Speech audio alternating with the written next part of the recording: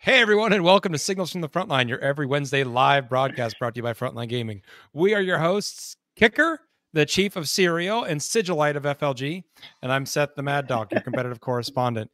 Kicker, what's going on there, buddy? I am currently at the Cherokee Resort in Cherokee, North Carolina, and it is gorgeous. But I am, as you can tell, not working with my full setup here. So I'm sorry if it doesn't look as professional as normal. Why don't you travel with the full studio? Yeah, why don't I do that, right? I mean, I should put it in the back of the rig. Do that all the time.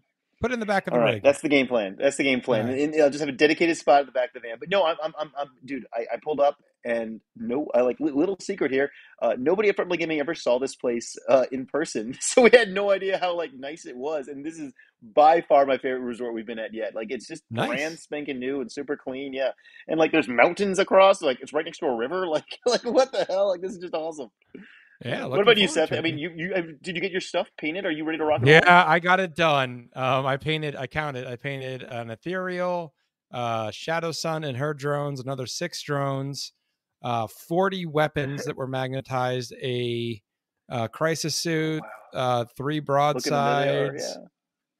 We got it done though. We got all the crap done and to a decent quality. My Tau army looks pretty good. It's not my best army, but it still came out pretty well. So I'm happy with it. I'm excited to get it on the table. I have been playing this army since it came out in 2001. And I'm just excited to get all these models on the table, man. Yeah, I mean, and let's be honest, there's probably gonna be a few other people rocking Tau this weekend. It seems like they're the one or two, I think. One or two. I know people that I didn't know you were a Tau player, but oh no, I'm a Tau player. It seems like a lot of people are. Are they gonna bring my original codex with me as proof of no? I've been playing this since 2001. Shut up. Well, I mean, so we're going to see a lot of Tau. We're going to see a lot of Custodes. Tomorrow is the big day. So tomorrow I'm going to be setting up all day long. If you are in the area, come by, help us set up because we can use all the help we can. Meet at 10 a.m. in the hall, and let's just move stuff. But then it's always fun. One of my favorite parts of working these events is the mass migration of all of a sudden 40K players showing up with their carts and their armies, and you see them checking at the front lobby. Everyone got their Battlefield bags and their army trays, and I just love seeing everyone show up, getting excited. So tomorrow I fully expect to see everyone show up, and then at 6 p.m. is our meet and greet that we should make sure you're going to be there, right, Seth? The meet and greet. Yeah, I'm going to be there. I would say with bells on, but I'm not going to be wearing bells. But I'll be there 6 to 9. You and me, buddy. I've been told. I've met by I'll be meeting and greeting all you guys. So will Joe the Wargamer, nice. Adam, our head 40K judge, a local judge as well, Stephen Valley. I believe a few other folks will be there that you may or may not recognize. But dude, and the hotel. I spoke with the venue management today when I first showed up, and they're being very generous, and they're providing us a little bit more food than we actually paid for to provide for all the attendees. So the Iron Wyvern is a sponsor here that has helped us provide appetizers for everyone for tomorrow night. But the hotel kind of chipped in and got us some nice stuff too. So we have barbecue pork sliders and some pimento cheese dip. Yeah, a bunch of good stuff. So it'll be fun tomorrow night. It'll be fun. Now, Kicker, did you see the videos I sent you this week? Of Henry Cavill. One? Oh, dude, yeah. How cool is that? Did you secure Henry Cavill for the meet and greet like I asked? I mean, I can't say yes. But you're not saying yes. All right. I'm next not time, saying Kicker. no. I'm next not saying time. no. It turns out Henry was super busy being at Warhammer World. I don't know if you guys saw the other day. Yeah.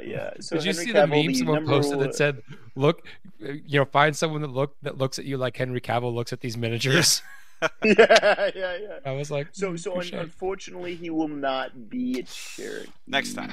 All right. But next time. We're gonna keep trying. Yeah, it is kind of cool. It's kind of cool though. Somebody was like, why was he there? Why was he getting this VIP treatment? Well, he's getting this VIP treatment because anywhere Henry Cavill goes, he's going to get treated like a VIP. Yeah.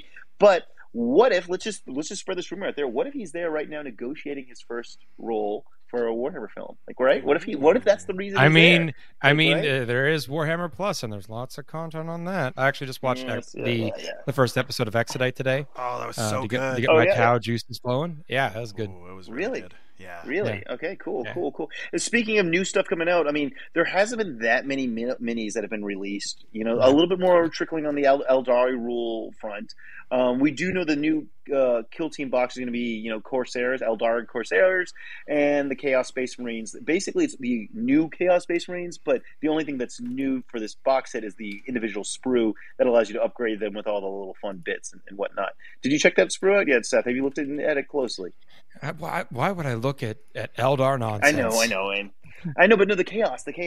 Come on, it's pretty cool. Like, I don't even like chaos, but the new bits look really cool. There's like a sword that looks like it's on fire. There's clearly like a sorcerer of some sort that's going to be in this unit. So I know that some chaos, at least the chaos players I talked to while I was driving up here to Cherokee, were all very stoked for this. You know, they're like, oh yes, an upgrade sprue, and obviously the chaos book is going to quickly follow, I'm sure. God willing. God willing, right? Why would you guys want chaos? Just again, we're good. We've got Tau and orcs. That's all we need. We can't live off Tau and Seth, orcs. I know you're reading chat, Seth. We got anything going crazy on? And by the way, guys, if you are listening to our podcast on Wednesday night at 9 p.m. Eastern Standard Time, you could be watching it. You should be watching it at 9 p.m. Eastern Standard Time. So you can partake in our chat, ask us questions live, and get to see beautiful photos of Seth's paint jobs. Yeah. So there is something in Chat Kicker. All right, shoot. What do we got? I'm not going to say this individual's name because I don't want you to have a negative connotation of them. But they say, pro tip, breakfast is actually the worst meal of the day. Oof. I completely disagree with that statement, and very, very disheartened to hear that. Speaking of breakfast, though, guys, I want to remind you there will be amazing breakfast. Look at that segue, right? Wow, professional. What a segue. Look at that, right? No. Because honestly, I was meeting with a catering manager today. One of the things we're talking about was what kind of food specifically we're going to have on Friday, Saturday, and Sunday, and it's going to be like, you know, we're in, you know, the mountains here, Smoky Mountains. We're going to have some biscuits and, you know, all that good stuff for breakfast. So yeah. But yeah, there. If you're watching, there is a request for biscuits and gravy. Oh, jeez. There will be. I know there's biscuits. I'm trying to get the gravy. It's like biscuits and sausage. I don't know. Sausage breakfast gravy? will be in the hall. It'll be affordable. I think so. I don't want to make promises, but there will be breakfast in the hall. So if you're at Cherokee, come by, grab breakfast, go roll some dice. But yes, on the screen you just saw the new chaos bits that I'm legitimately excited about. I love the idea that you're going to be able to just have these little add-on sprues, right? That you can add to a squad to totally make them unique or give them your special weapons and whatnot. Here. Yeah, there we go. I just want to zoom into how happy that one Chaos Marine is with the sword up. He's just so happy. He's just like, I love being a Chaos Marine. Yeah. Well, you know, he's happy because he found out that in the new codex he actually gets 2 wounds, and so he's like, yes, finally. Look how happy he is. Finally. Seth, look at how happy he is. Yeah, there we go. Happy. Look. That's a happy space marine. That's a weird looking orc. That's all I know. Hey, Seth, do we have any other questions in the chat? I know somebody just we were talking about Cherokee. What about the table? I think you said something about tables or something. Yep. So one of the pre-submitted questions was how are tables going to be spaced out at the event? Yeah, Cherokee's pretty badass, guys. What we're doing is we're not doing the big pods of tables like we did at LVO, where you had a table pod that had basically 6 playing surfaces, so that's 12 people. We're at one pod will have 3 playing surfaces, so you can have a little bit more elbow room. You'll be able to walk around. You know, you more likely will be on a 3-sided space. So yeah, you'll have a lot more elbow room at Cherokee than you had, say, at LVO or that you'll have at BAO. And yeah, so it'll be a nice setup. I mean, we're just testing out. This is our first year here, but you know, we are blown away with the response from the players. So we'll probably be doing this again next year. And I can't say what we'll do next year, but for at least year 1, you're going to have elbow room. So a few other questions, less Cherokee related or sort of Cherokee related. Let's move on. How was the drive with Adam? Oh, dude, it was great. Yeah, so for those that you saw from my Facebook post, I picked up. I live in New Orleans, so I drove from New Orleans up to Atlanta. I picked up Adam at Atlanta, who flew in from Los Angeles, and then we drove the 3 hours from Atlanta up to Cherokee through the Smoky Mountains. And first of all, it's a gorgeous drive. And then midway through, Adam and I stopped off in a nice a local barbecue joint, and had some like legit quality barbecue. They had like probably 20 different barbecue sauces we can choose from, like North Carolina spicy, North Carolina sweet, North Carolina vinegary, whatever. It was fun. Yeah, no, it was good. Adam and I talked a lot about life and the world and all the new stuff that he thinks that we should be doing. So Adam's been doing this a long time. I mean, Seth, do you realize how long Adam's been doing this? Long enough that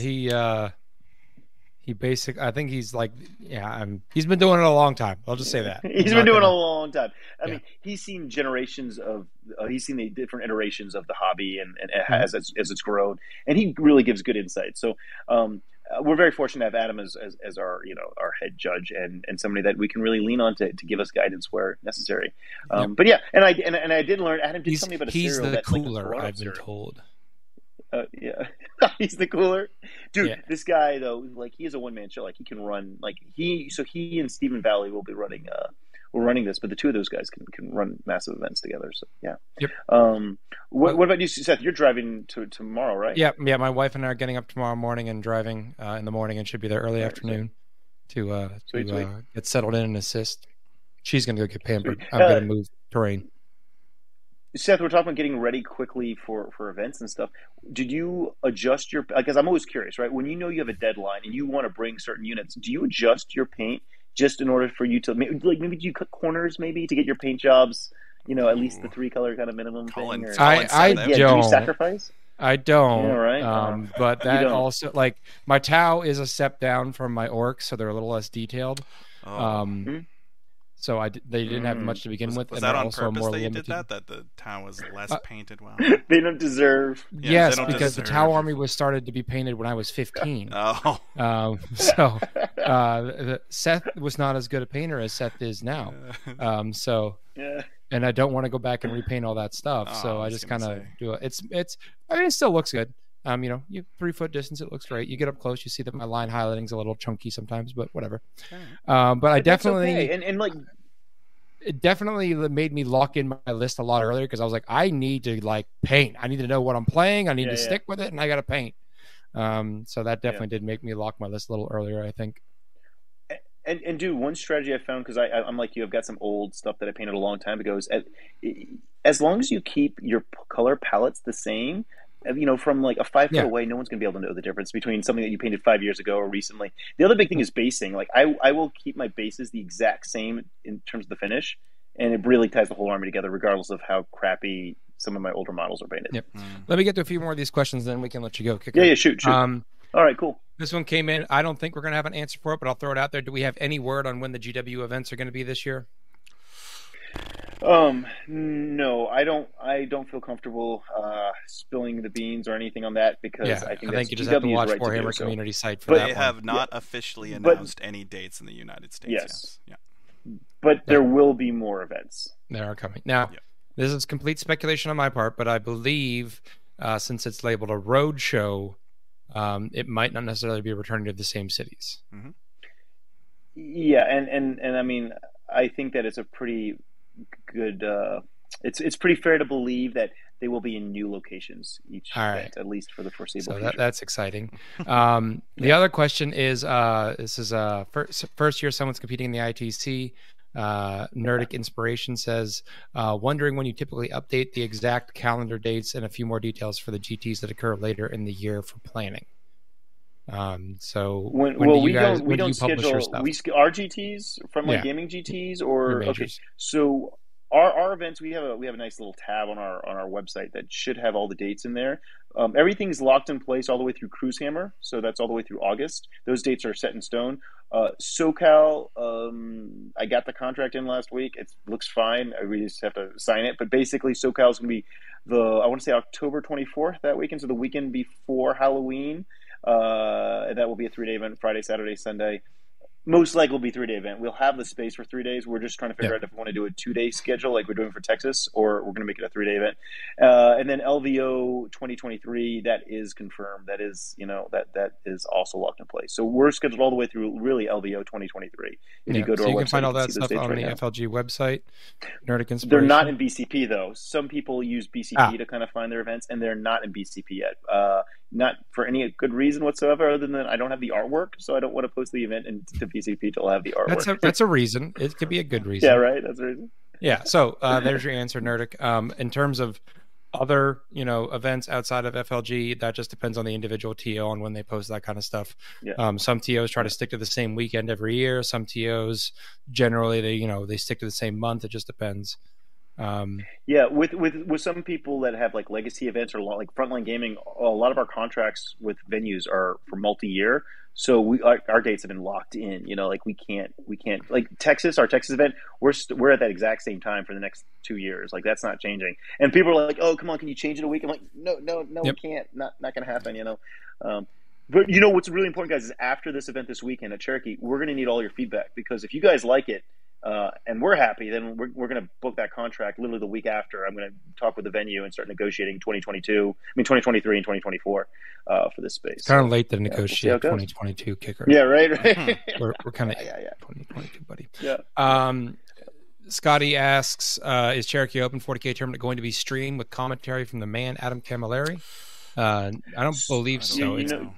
No commentary, that is. It is being streamed by Joe from War Games Live. He is there. And Joe is here. He's already here. His rig's parked out front. He's ready to rock and roll. Joe might possibly bring in somebody to help, but I think that this will mainly be a solo Joe kind of production. If I wash out real quick, guys, I'll go help Joe. Okay. But his quality is amazing. Yeah. So he does a great job. And he for a one-man show, he manages to keep it back and forth between talking with chat and listening to the players, and not having a lot of lulls. So even if you don't have Adam there, you'll still get a good time. And the chat's always really active, so I'm sure you can get a lot of insight there. Yeah. And he's on YouTube, you mentioned something about Lone Star, and that brought up another question in chat, Kicker. You just keep causing more questions. Oh, shoot. So just stop asking me questions. I want to go to sleep. Is Lone Star Open 40K Champs 2 or 3-day event? Okay, so the Lone Star Open, it's been kind of delicately announced because we didn't make a big deal about it. We're trying to get through Cherokee first. But yeah, Lone Star Open, the 40K Champs event is going to be a Saturday and a Sunday event. So everyone will play 3 rounds Saturday, everyone will play 3 rounds on Sunday. Now there's a few reasons for that, mainly because most of the people that come to Lone Star don't have to fly there. They can drive. They basically won't have to take Friday off from work. So you don't have to, make a big deal about it. You just come and hang out. And we think that this will really allow for a lot more people to be able to make the event. We're trying it out this year. If it goes great, then we'll stick with it. Otherwise, we can make it to a 3-day event. Now, what does this mean? This means that are we good? Are you losing me? No, you're good. Okay, sweet. So what does this mean, right? This means that it's a 2-day event. So that means 6 rounds. Almost for sure, we're going to have more than one undefeated winner, and that's just a fact of life. I'm sorry. We will obviously select a champion at the end of it based, I guess, I'll let the judges determine the final format. But that's not the only competition taking place during the 40K Champs. We're not looking for the only overall winner. There's another big factor to Lone Star Open, which we're really excited and we can't go into the details because I just don't have all the... There's more to come. We'll catch Kicker on that one when he's not in a hotel room trying to prepare for a large event tomorrow. But yeah. So yes, and your vacation time point was well received. There are some comments in chat about people being excited that they have to take less vacation time. So well, that's the big deal. Basically, you can leave Friday at night anywhere from Texas. Basically, be there. Friday, spend the night at the hotel. Saturday morning, roll dice. Sunday, head back home. It just allows a lot more people to come because not everyone has that many vacation days. Yep. All right. I think that's all the questions we're going to take with Kicker. We're going to let him go. Say goodnight, Kicker. Thanks, good night, Kicker. Good night, Kicker. We have guys, I'll see you all at the event. Yeah. Yep. I didn't mean to cut you off there, but announce what we're doing. Tell them what we're doing because you take it away. Okay, I was going to, but then you started talking. Anyway, so Kicker and I this past Saturday actually had a chance to sit down with Stephen Box and interview him, talking about specifically fitness in 40K, his personal journey through the hobby, talking about the UK meta because he's been playing both in UK and the US. There's a special announcement in there that you're going to really want to keep your eyes tuned to, or not your eyes tuned. You can keep your eyes tuned, I guess, but also listen for it. Importantly, though, there may or may not have been some audio errors on Kicker's report. And the lovely tech priest Dickie here managed to revive the audio. Nope. So just stay tuned for that treat. So we'll hit that, and then I'll be back afterwards. We'll talk about the ITC recap. I'll get to any more last minute questions, and then we'll wrap this one up for the night, folks. Cool. I'll see you guys all at the event. If not, I'll see you guys next week. See you there. Let's run that video. Hey, everyone, and welcome to the past. This is Seth and Kicker, actually on Saturday, right, Kicker? Yes, it is Saturday, dude. Yeah, it is before Cherokee. We're bringing on a special guest, and that's why we kind of had to do this Saturday because, well, there's a bit of a time delay. So our guest today is Stephen Box from Vanguard Tactics. Let's bring him on and welcome. Come on in, Stephen. There we go. Boom. Hey, there you are. Stephen, welcome to the show. Glad to have you here. For folks that maybe don't know who you are, maybe give you a little plug about who you are and why you're here. Well, first of all, thanks for having me on the show. What an honor to be on the one and only Frontline Gaming podcast. So obviously, this is a show that I've listened to for many years. So I'm actually humbled to be here. Original, yeah. So a little bit about me. I started this kind of crazy hobby, many years ago. Had a big break, obviously, through university. Girls, everything else that you kind of get distracted. Everyone does that, yeah. You get distracted, right? Real common.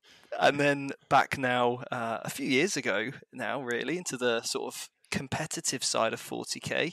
And ever since then, I decided that I would start a YouTube channel and really focus on sportsmanship and fair play and helping more people understand the game that I would have wanted to learn in that way when I first got into it, and that's kind of been my mission since, is to get more people rolling dice and enjoying the incredible community that we have at Warhammer. So yeah, it's kind of me. Well, Stephen, you're talking about rolling dice, but you yourself have been on a roll. I mean, it's been going and going and going, and you've been gaining steam. And I mean, you had a sold out workshop class at LVO teaching people. I mean, you yourself, your class has been growing in popularity, and it's kind of cool. You're becoming a name brand. I mean, people know you, dude. I saw everyone like, oh wait, that's Stephen Box. I've heard of him. At LVO, so it's kind of cool. You're becoming a known person in the community, dude. You've also you've grown your academy, right? Like you've added people to your staff, right? Your team. Yeah, It's been a real surreal experience for the last sort of, I'd say, year. Really, it's kind of escalated, and I've created a bit of a monster, I suppose. But the team's growing. Vanguard Tactics is growing. The players, the coaches, the academy itself is just relaunched, and I think by the time this comes out, the academy's now closed, so you can't come onto my academy until it next reopens. You can join a waiting list, which I'm sure I'll have a link somewhere on my website. But obviously, so just to because not everyone knows your academy. How exactly? It's an online academy. How does it work? Is it a Discord? What is exactly your academy? Because you're based in the UK. Not all of us can go see you in person. Okay, so imagine an online course. If you wanted to study anything, whether it was nutrition or psychology or photography, it's very similar that you would expect modules that progress from one to the next, which have a logical progression, and then lessons which start with the fundamentals, moving right the way through the advanced tactics of the game. And that's kind of what we do. So it's an online 16-week journey that you'll be on. Everything's remote, so you can access it anytime. And we focus on every single phase of the game, right the way from army list writing to time management and really, like we said, those advanced tactics at the table. So our mission is to help people play anytime, anywhere, against anyone with any faction. Cool. So that's really what it's about. So cool. And then we have live lessons on Discord to support questions. We've got coaches all around the world to make sure that all the different time zones are covered, and we can help people pick the right secondaries in certain scenarios and all sorts. So it's a super fun. That time zone thing was actually a cool idea. I hadn't thought about that, but that was a really good idea. Yeah, smart. Yeah, everything's recorded, but it's just a case of how do we make sure that everybody feels included, whether it's playing with one another on online gaming systems or wherever it might be. How do we get the community interacting and feeling like it's a safe place to converse about the game? Well, there's also a real legit community there. It's like a fraternity of guys and girls all hanging out. Like you at the events, you all kind of know each other. You're already friends. You have a support network before and after the tournaments. It's a pretty cool little group you got going there, and I want to see it grow. But I think that one thing that Seth and I really, that wanted to ask you, because you come from a very unique perspective in terms of fitness. I mean, you've got a professional background, I believe, in fitness. Yeah. And Seth and I have been talking about what we wanted to do a segment here for our tabletop talk about like how do you survive a full 3-day event, because that is an endurance, right? That's an endurance course. And I mean, Seth, you've got all sorts of like techniques that you've used. You bring ibuprofen, I believe, is a requirement, right? Yes. With me, it's water and cereal that keeps me going. But obviously, Stephen, you've got. By the way, we should probably ask Stephen this, right? Do we have to ask him this, or should we ask? Yeah, it's required. It's required, Stephen. It is a requirement. You have to tell me what your favorite sugary breakfast cereal is. This is just and if you say granola, he kicks you off the show. If you say granola, we might have to pull the plug real fast. It can be anything. Why not granola though?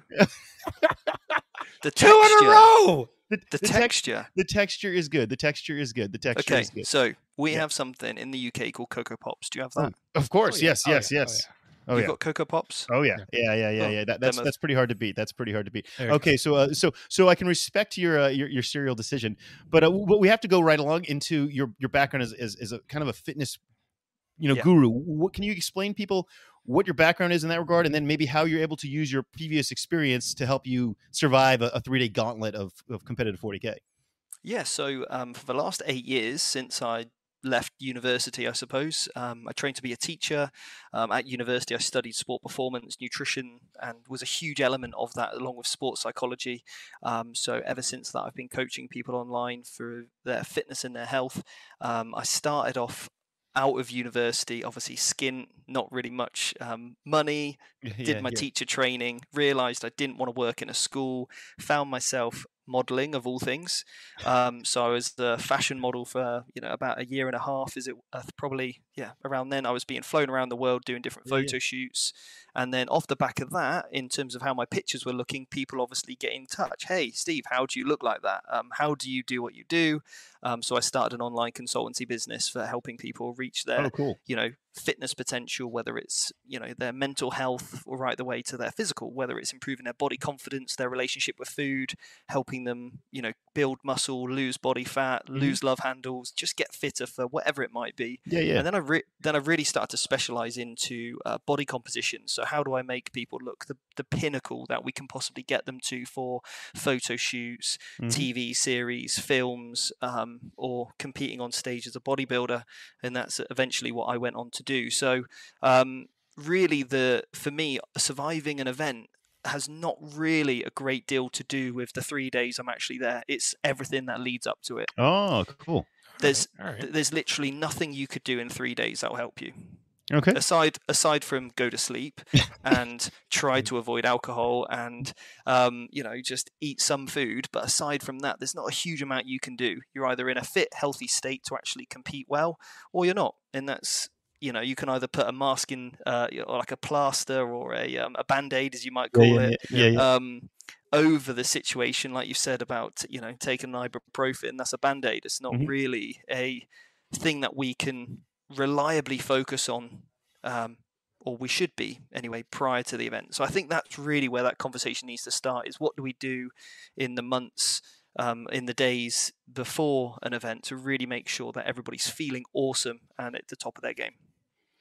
So, I mean, is there, like, should we go all start running a few miles before the event, or is that not realistic? I mean, like, is there something that maybe we should focus on? Like, LVO 5K a good idea or a bad idea? Yeah, I mean, I'm dead serious. I want to make an LVO 5K, a 40K 5K. Like, I'm committed to this. This is going to happen eventually. It might not, I know, Stephen, you are not much into cardio. You're more of a lifting guy. I can respect that, but we is cardio kind of the thing you want to like lean into before, if you're training to go start doing more of these marathons that are GTs and super majors? Is cardio important? Is it more, should we be lifting weights? Should we be worried about our back because we're bent over all day long? Or? Yeah, that's a good question. Yeah, so I think first thing we want to do is understand the fundamentals of what we try to got, or the requirements of our sport, as it were. So the first thing is, do we have a really strong core? Can we, stay standing all day without getting a bad back? That's going to be absolutely fundamental. So, some core exercise, some lower back exercises in terms of weight bearing is going to be brilliant to really make sure that we've got a good, healthy trunk,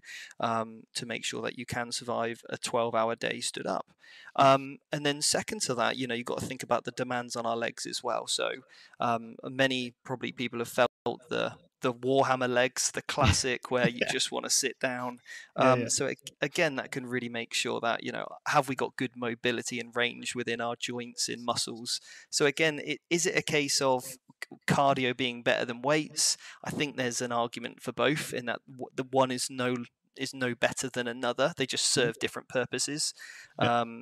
For example, what you might want to achieve with your running is different to what I want to achieve with my weightlifting. I think they're very different goals, but I think having a healthy respect for both is going to be really important to understand. For us, if you just want to live a healthy lifestyle, and let's be honest, whether it's running after your children or being able to actually perform well at your work, we could go into a load of different types of physical activities that you might be very interested in being good at, more so than just playing Warhammer. I think being fit for life is the most important aspect, and having good muscle function and tone is going to be great, along with enough cardiovascular fitness to do whatever you need to in terms of the demands of everyday life. So for me, as long as I'm fit enough to recover from each of my weight training sessions, I'm fit enough to play volleyball, then actually my cardiovascular system's fine. I don't need to do any excessive or extra cardio because my fitness is already good enough there. So I think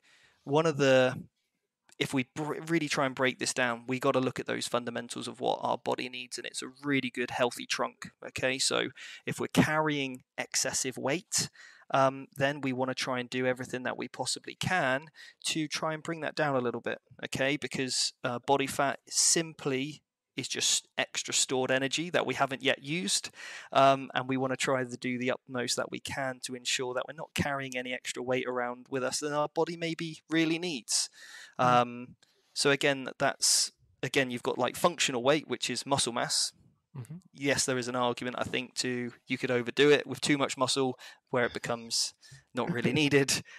And then obviously you've got extra calories that you've stored as well. So having a balance of the two to make sure you can enjoy your life, but also, be strong enough and fit for life, I think is really important. Cool. I know, Seth, you've been really focused on your weightlifting journey at your home gym. I'm very jealous, man. I do not have a home gym. I don't. I mean, well, you can. You don't have space for it. I was gonna say you could get one, but then I was like, where would he put it? Yeah, my wife's already give me like 3 of the 4 rooms in this house. The hobby room, the office. So. But I've been I guess I wouldn't say seriously weightlifting, but regularly weightlifting 5 days a week now for about 6 months, and I can significantly feel the difference at an event. Particularly, I was not previously very focused on my legs and core, and the current routine I do does not let me skip those at all, ever, at the penalty of death. Even upper body days involve lower body, and I can definitely tell you the difference at events. So I think a lot of what Stephen is saying rings true. Having that good core strength and that good lower body strength is really, we're picking up plastic models, guys. You don't need to be like ripped to pick up a plastic model, but you're standing and bending over. And so those are the muscle groups that you're going to be taxing the entire week or weekend. It's also, go ahead. When you're there in a situation where you're feeling fatigued, okay, we've all been there. We all felt tired. Yeah. Maybe I probably feel it most when I'm injured.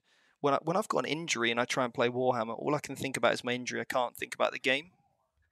So I can only really compare that to if you're feeling, I got a bit of a sore back, or you find yourself sitting down more. Well, if you're sat down, you're not actively participating in the game. Yeah. You're not keeping an eye on, what your opponent might be doing. You're not actively looking for where models are being moved. You can't really keep track because you're sat down. You're now an inactive participant. Mm-hmm. Well, and you'll make assumptions. You'll assume, this model can get an angle to see, but you don't walk around the table to check it, or you're like, I know where he put his guys, 2 inches behind the wall, and that character was right up against the wall. You could have charged it, and you didn't because you didn't know that was. And there. You can also become a little cranky too if you're feeling tired. Yeah, guilty as charged. When you're tired, and that's when you tend to have a little bit more likelihood to lead to bad sportsmanship and whatnot. So. Yeah, I mean, mental fatigue is definitely part of it too. Mm-hmm. And if you're spending brain power worrying about your body and not worrying about the game, that is there. It's all the same mental pool of energy when you get down to it. Yep, your mind can only focus on so many things at once. And I think that's a massive important factor, is that we need to try and remove as many other distractions as possible if you want to be the best player you possibly can be. As soon as you start drinking alcohol, you're going to start feeling the effects of dehydration. I had a few drinks at my last event, and do you know what? It wasn't worth it, and I certainly paid the price for it. But again, sometimes you've got to realize what you're trying to achieve from that event, and if it's to be the best player you possibly can be, then drinking alcohol is only going to lead to levels of dehydration. Dehydration is then going to lead to essentially fatigue, and your mental focus and performance is going to drop significantly. I found myself making stupid mistakes, and luckily I was able to get by them, but they annoyed me. The fact that I was making those mistakes I would not have made if otherwise I'd had a really good night's sleep. I had, was better hydrated, and also I had fueled my body with good macro and micronutrients that my body can actually work well on. So I think one of the effects I found being at the LVO was that this is really, really bizarre, but obviously I had a few days out in Vegas before the event. I was itching to eat a vegetable. Yeah. You would my digestion had changed through food sources being very different, eating out every day rather than preparing my own meals like I normally would. So my toilet schedule was completely thrown out.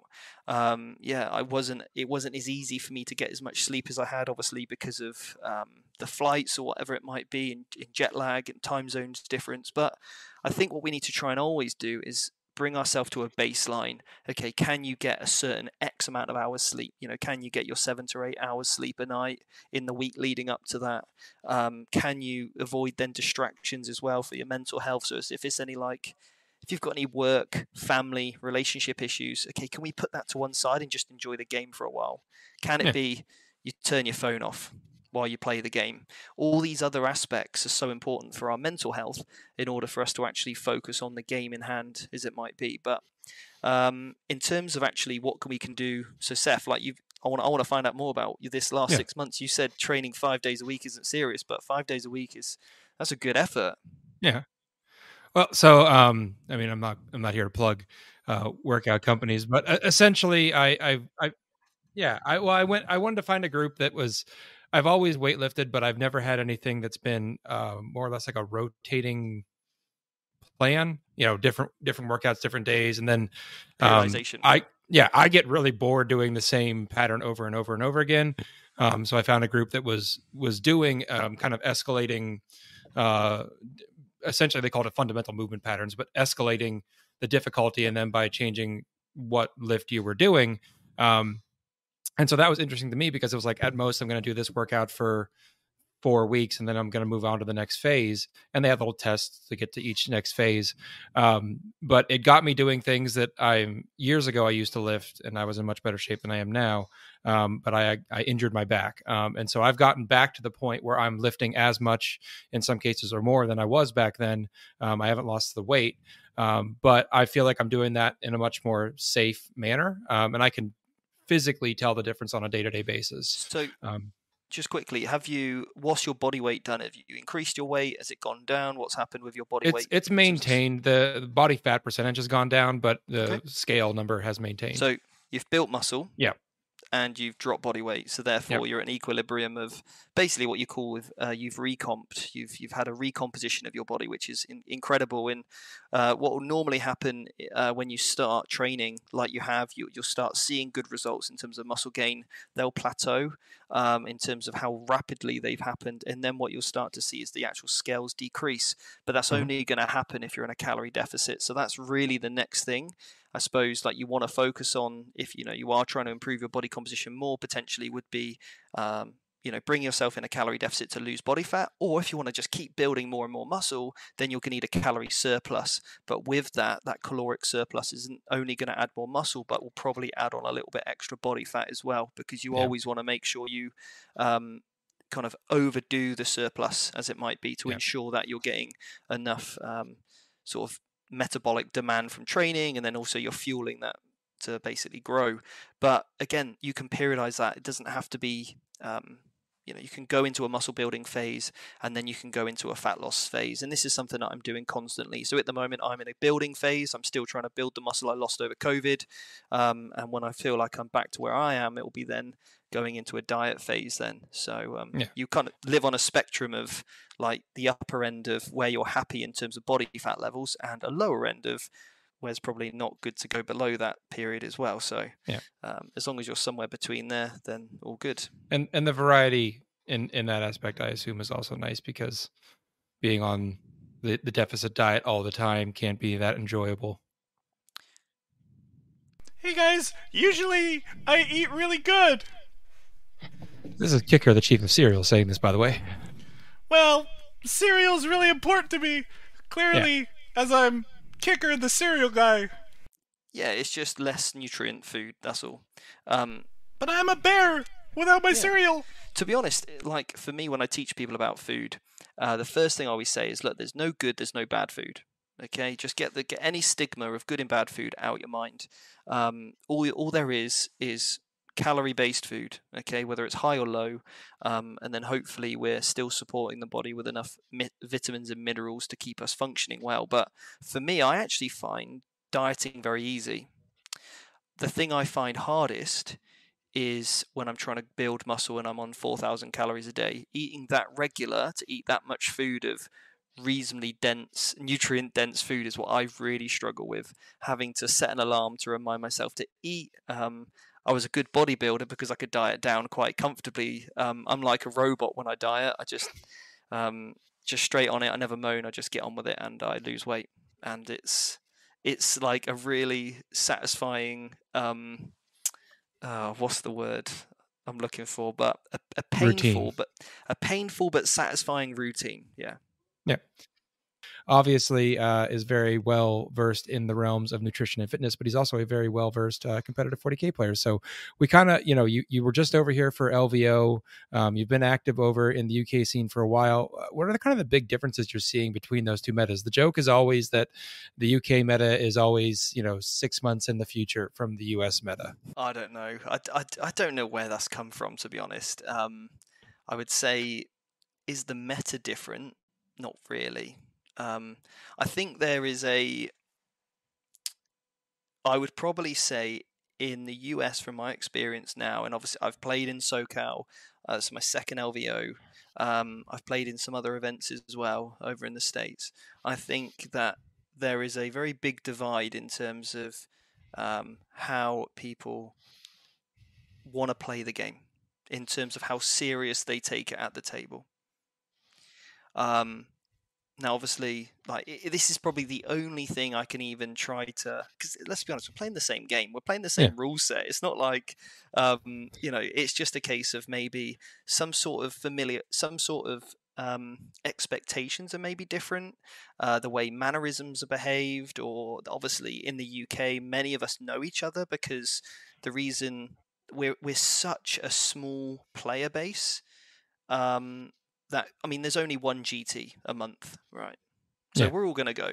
So I've probably played against every other player, and they've experienced playing me before, and I've experienced playing them before. So actually, there's less of this diversity that there might be when you come over to the States. I think there is a level there of I already know what I'm going to expect from this player when I play them.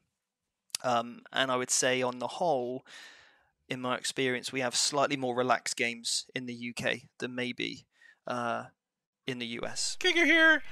Something that I noticed is intent play here in the US. What do you think about that? So I think intent can be it's a funny one, because you want to play by intent, but also you actually have to know what you were meaning to intend, and you need to declare that, right? Otherwise, you're just cheating. There's a big difference between, I meant to do this, and now I'm actually putting it on you to let me do that, and you should never do that.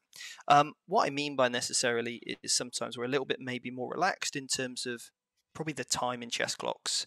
They're not as commonly used over here, I would say, as they are, on some of the tables at the LVO, maybe.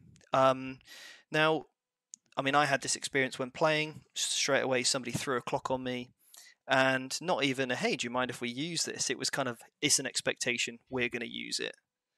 And straight away I was like, okay, cool, whatever. Like, I'm just pretty chill about this. So again, I think it's just a little bit of a different perception. If you're that serious about the game, that's completely cool. But it's always good to have that dialogue at the start of the game. What sort of game are you expecting? Are you expecting just a funsy kind of game, or are you here to, do the best that you possibly can be? What sort of level of interaction are we going to have in terms of go backs or take backs, whatever you want to call them? So I think sometimes just that atmosphere as well can be a little bit different. But I think I might be biased as well, because people already, if they already know who I am, they maybe already expect a certain level from me. I don't know, or they already know what I'm going to be like. You have made a name for yourself of being a good sport. Yeah, so I appreciate that, and it's tricky, right? So maybe I'm a bit biased, but I haven't had that many bad games to really compare. But all I can really say is maybe the time management potentially might be different. Yeah. Great segue. Kicker here. Yeah, so we're using a lot of chess clocks lately. What do you guys think? I've used chess clocks in the past, and like when I go, assuming I can get it all painted in time for Cherokee, I will probably put a chess clock on myself for the Tau at Cherokee. Not because I use chess clocks because I don't want to deprive my opponent of their time. Yeah. So when I played like a Horde Orc list, I would put a clock down because I'm like, I could easily take 2 hours of this game myself. I don't want to take 2 hours, so. I'll do it in those scenarios, or I'll do it when I feel like I don't know the army very well. I'm going to be kind of slow. But there's certainly, I've been to events. I didn't think I played on one at LVO, but I've been to events where if you get to a certain cut, if you're undefeated going into a certain round or whatever, you're automatically on a chess clock. And I think those situations are fine, where it's like, okay, once you get to a certain point, we're going to put you on chess clock because we want all of our games to come to a natural conclusion. I think that's fine to do that. My first round opponent at LVO was a guy that was, God bless him, at his literal first tournament ever. And so there was we were not pulling a chess clock out in that scenario, because it was like, okay, we're going to have a fun game. Afterwards, I'm going to talk to you about how you probably should be drinking some more water and sitting down and eating a good dinner tonight, because he's like, man, I'm tired. And I'm like, yeah, you got through round 1 of 6, buddy. I think it's funny enough, I got asked this today on one of my Quiz the Coaches we did. So it was, how do you use a chess clock in the right way? And I think that's a really important conversation to have. And what you've just done there, Seth, is perfect. It's straight away, if you want to use a chess clock, you say, hey, do you mind if we use a chess clock? I want to make sure that I don't take up any of your time. We'll use it as a guide to ensure that we complete this game and we get to turn 5 if you're cool with that. And then you ask the question, have you ever used a chess clock before? If they say no, don't worry, I'm going to help you. I'm going to make sure that no extra time's left on you, or I'm not using up any of your time, you're not using up any of mine, and we'll make sure this is done fairly in the best possible way. And I think that's a really good leading conversation to know that actually, we're going to have a fair game here, and we're at a mutual understanding. So if one person wants to, that's completely cool, because the person that wants to can lead the way in terms of ensuring the chess clock's used correctly. And obviously, when you get to a certain round, that maybe there's that expectation if you use the chess clock to ensure that games are finished. Kicker here again. I really wanted to talk about people that may game the system using a chess clock. What can you guys tell me about that? Yeah, there's always going to be, gamers are going to game. There's always going to be a guy that tries to find a way to game the rule system, but those players eventually will be self-selected out of the community, hopefully, because that's not what that is for. Yeah, I think it's happened to me once where I've been deliberately or forcefully clocked out in what I think was an unfair way. And at the time, the rules were written that I could have just said, look, actually, well, you're not having any time either, and therefore we count the points up and I win. But I didn't do that. I let them carry on doing what they wanted to do. And if that's what, and I think that just came down to an inexperience at the time. So, yes, a chess clock can be weaponized. I mean, I had it at an event, and I just kept saying to my opponent, "Oh, you've left the time on me again. You've left the time on me again. You've left the time on me again," to make a point that maybe they weren't being as fair as they thought with their time. Yeah. Because as I was very honest, I said, "Look, I don't use a chess clock that often. In the UK, I don't use a chess clock. I can't remember the last time I never finished a game. I mean, I play on a very regular basis, so I'm a very fast player. So again, it's not something I feel like I need to do, but still there's that level of, just because I play a lot doesn't mean that I'm, up on how you want to use a chess clock, for example. Yeah. Kicker here again. So how do you get ready for a big event like LVO? So I think the first thing is to understand, to really read through the rule pack of the event. I think that's really important, that a lot of people just completely miss. Really, number one, take some time to read through the rule pack. And one of those things is going to be using player optimized terrain. So if they're not familiar with using player optimized terrain, have a practice at home. That's all you need to do. Yep. Hey, do you mind if I just practice, putting some terrain down in regards to generating a mission or a game plan? And this is something that I taught on the workshop, to give people feedback and to critique what they were doing. But that's really fundamental. I think one of the most valuable parts of the workshop, actually looking at the feedback, was having some time to do that. So that's going to be one of my points, is that look at the rule pack and practice using terrain properly. My second one as well is, don't worry about who or what you play. The most important thing you can do is ask the right questions. So understand what your army needs to function, and then write a list of questions that might cause your army a little bit of trouble. So if you really rely on your invulnerable save, a really good question to ask your opponent at the start of the game is, hey, have you got any way to change or modify my invulnerable save? And if they say, yeah, okay, how does that work? It's a psychic power. Okay, which model has that psychic power? It's this guy. Cool. And then that way I don't need to know the entire Thousand Suns Codex. I just need to know those important questions. Do you have a fight last in your list? Do you have anything that can fall back and charge?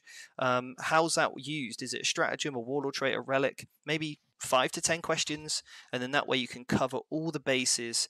And then finally, when you actually get to the game, you can spend some time, think about your secondary options, and really take some time to think there. And then you can hopefully enjoy the game with a little bit more, or just less anxiety, rather than, oh, I wonder what gotcha moments I'm going to be caught out by with this codex. You've asked the questions, and if you fail to ask a question and you got gotcha'd, do you know what? That's a lesson learned. Add it to your question next time. All right. That's a lesson. Any failure is a lesson to be learned from. All right. All right. Well, yeah, I think that was all really good information. I think we got a lot of really good information fitness wise, and, differences in meta and some first time tips. So really glad to have you on, Stephen. We've been talking about doing this for a while, but we finally made it happen. So thank you for joining us. Kicker, did you have any final questions? Yeah, Kicker here again. I wanted to say thank you so much, Stephen, for coming on the show. I also wanted to say, when do you think we're going to see you again? I say we tell them when I'm coming next. Okay, so it's going to be the Bay Area Open. Nice. The next workshop. Yeah, so the workshop was really great, and everyone really loved it. What did you think? Yeah. And I heard that was very popular. Quite the attendance. I was blown away by how many people stood in front of me. So, yeah, took me a little bit by surprise. All right. Well, thanks for having us on, Stephen. And now we are going to cut to Kicker and Seth in the future.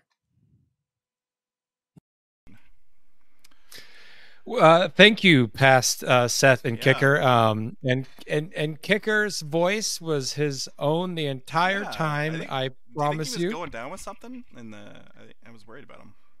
Yeah, it definitely was. I think he caught a really, really, really transient, sore throat there, just for like 20 minutes. Yeah, no big deal. No big deal. So, thanks for sticking around for that pre-recorded thing. Some people were thinking that might have been live. No, because Steven's over in the UK, that means when we're recording right now, it's like 2 a.m. for him. So we didn't really want to do that to him. So we've been talking about how to get this done. And the best thing we could come up with was just recording on a weekend. So Let's get into our ITC recap because we finally have new ITC ranks. Tech Priest Sticky, hit it. Oh yeah, no, give me a second here. It's not as easy as that. We might have been cackling in the background this entire time. Maybe not. You never know because no one could hear us, right? They couldn't hear us, right? No, thank right, God. Tech Priest? No. Okay, good. Bam! So there we go. All right, for the 40K competitive recap, we have number 5 is Liam Calabot, number 4 Manny Chimba, number 3 Ryan Slater, number 2 Quentin Johnson, and number 1 James Marsden. Now you'll note that all of these rankings are like literally, the highest score is a guy with 3 events. So there's definitely going to be a lot of movement early on in this season. These early go-getters have jumped on a number of events, but it is definitely going to be a lot of movement. So just keep an eye on that as we go. Flipping on over to the hobby track, we've got number 5 is Quentin Johnson, number 4 Caleb Kirby, number 3 Morgan Timpey, number 2 Brendan Mueller, and number 1 Christopher Johnson. So and I already got a couple of hobby scores there. They're doing good there, guys. I'm so jealous. Yep. Flipping on over to the AOS competitive. We have number 5 Zach Ahrens, number 4 Baz Norman, and I'm thinking that's supposed to be junior. Not entirely sure there, Baz. Sorry about that. Number 3 is Nick Berdu. Number 2 is Mitch Kwaja. Ooh, good one. I tried, Mitch. I tried real hard, buddy. And number 1 is Levin Sichanavana. I have no idea how to pronounce that one. Sorry, Levina. Hit me up on Facebook. Let's just sound it out. Sitch. In Nava. Nava. That's what I said. Okay. That's what I tried. I'm just trying to train you up for next week when he's number 1. He is number 1. That's what I'm saying. Hobby track. Number 5, Robert Studley. And by the way, Robert, fantastic last name, buddy. Great, yeah. Number 4, Matthew Garcia. Number 3, Chris Miller. Number 2, Matthew Dye. And number 1, Robert Carr. And then we have some kill team even. Well, put them up, but you can talk about them. Oh, he didn't get the kill team. You never tell me. It's just Janice. It's on the notes. Number 5, Janice Gillum. Number 4, Miguelodon Angel. Ooh. Number 3, Jordy Asanin. Asensi. I'm probably butchering that, Jordy. I'm sorry. Number 2, Justin Vigil, and number 1, Antonio Malero. You know what? I like when the new season starts, just so you can butcher people's names, Seth. I think that's the best part of it, really. I think early season is hard for me because there'll be a bunch of new names next week probably, and I'll be like, oh crap, I don't know how to say those either. So, and then I'll mispronounce something, and then I'll get some, Facebook message. You mispronounced my buddy's name. I'm sorry. I'm only human. He's the Tech Priest. Anyway, final thoughts or questions for the night, chat. I've been keeping an eye on you guys throughout there. Everyone send your well wishes to Kicker. I'm sure he's going to get better from what was going on. I'm sure it'll be fine. If you're around this weekend, make sure you bring him tea. I'm going to do my best to bring him tea, and my wife's going to be there, so I'm going to probably tell her to swing by with some tea for him too. But yeah, I'm excited for this weekend, excited to roll dice with the new army, and I am excited to see all of you. Oh, there we go. Seth, did you finish painting your army? I finished painting my army like an hour ago. Yeah. How is the orc community taking this, by the way? There's mixed feelings. There's some folks that are, you've given up on the greater good. But there was a lot of folks that understood, like, that's what I want to play and have fun right now. And I'm paying a good chunk of money to go to these events, so I want to have some fun. What you want to play, right? Yeah. So I'm very much against army shaming. So generally speaking, most folks have been happy with it. Question: how do you keep your skin so soft and shiny? Well, Wolf Priest Carl, that's because I shaved my head right before this episode, and then I lotioned it up just for you. Ooh. It's really hard to get the chroma key working properly on Seth because his head usually screws up with the chroma. So yeah. Look, if you keep saying that, my wife's gonna put makeup on my head, and I'm not. That's not happening, folks. That's not happening. Do you look? You hear me, chat?